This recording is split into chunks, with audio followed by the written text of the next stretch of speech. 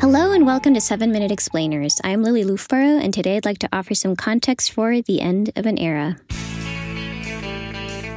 When Friends began in 1994, there was a Teflon quality to the show that kept anyone from taking it too seriously. It sprung onto our screens fully formed, like an instant archetype. However canned the concept, however fake the Friends New York seemed, the Friends themselves seemed like real friends. The chemistry between the mostly unknown actors was so strong it fed a perception that the Friends were, quote, just playing themselves. And people liked that. At a time when the O.J. Simpson trial was making reality feel made up, Friends was intoxicating because, despite being obviously scripted, it felt like reality TV. And in one sense it was. In Friends, we were watching a sitcom, but we were also watching 6 minor actors explode into an unprecedented celebrity vortex together and cope with a really toxic appetite for gossip. Together, guys. Miss Aniston, just chill up. For the press, the Friends performed their, quote, friendship so aggressively that articles from the 90s described the cast almost like puppies, quote, goofing off or engaging in G-rated name-calling. But the show also went meta, poking fun at itself and calling attention to the constructedness of its universe, like the time Phoebe dated a shrink who perceptively identified everyone's complexes. Stunted, sitting in your stupid coffee house with your stupid big cups, which I'm sorry, might as well have nipples on them. And you're all like, oh, define me, love me, I need love. Or the time Rachel dated a Ross lookalike. Guys, this is Russ. Hi.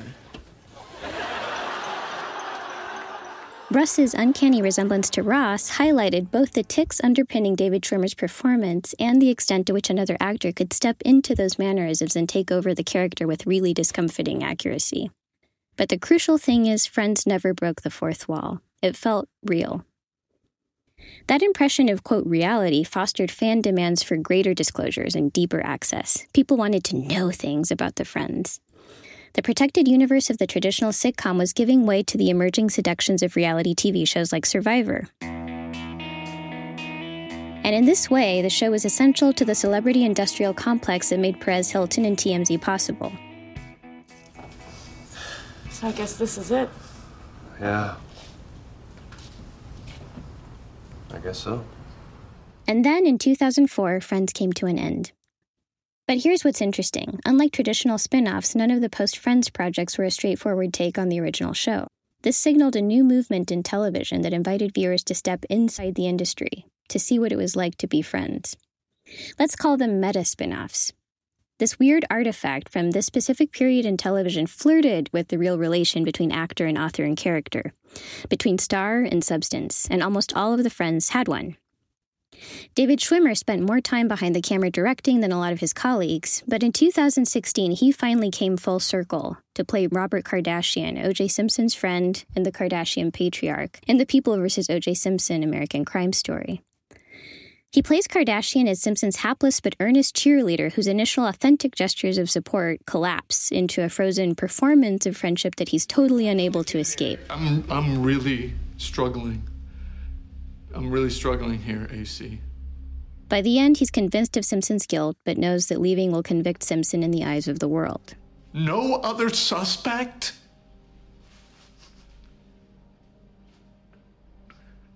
No other answer?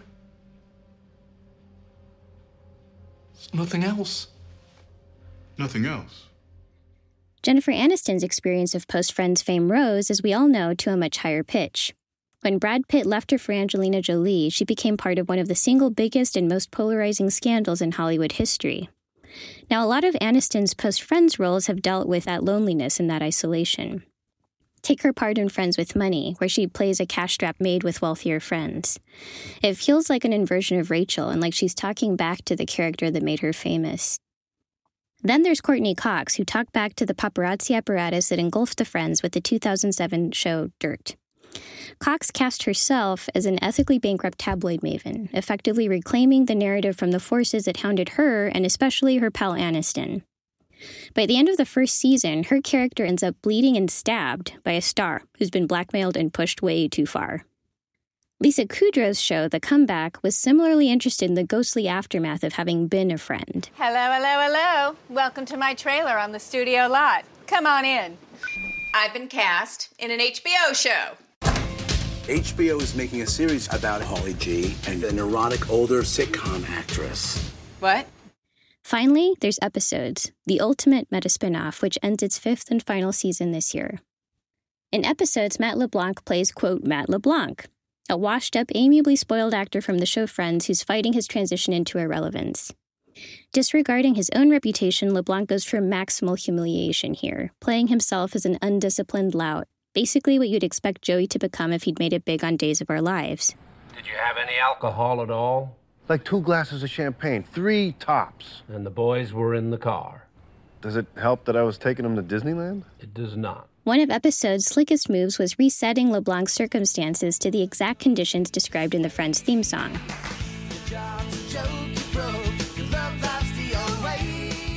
LeBlanc, who wants to star in a TV series again, is stuck being a host for a ludicrous game show. He's broke, and his love life could technically be described as DOA.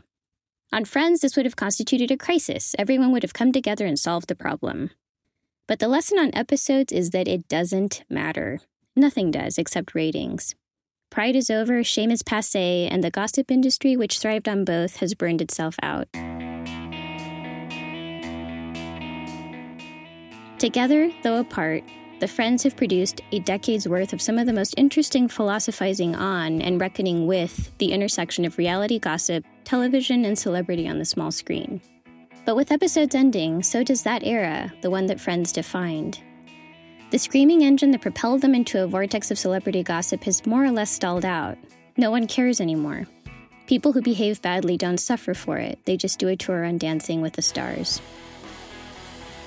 And that does it for this episode of 7-Minute Explainers. Look out for new episodes every Thursday on Apple Podcasts, theweek.com, or wherever you listen. I'm Lily Loofborough, and thanks so much for listening.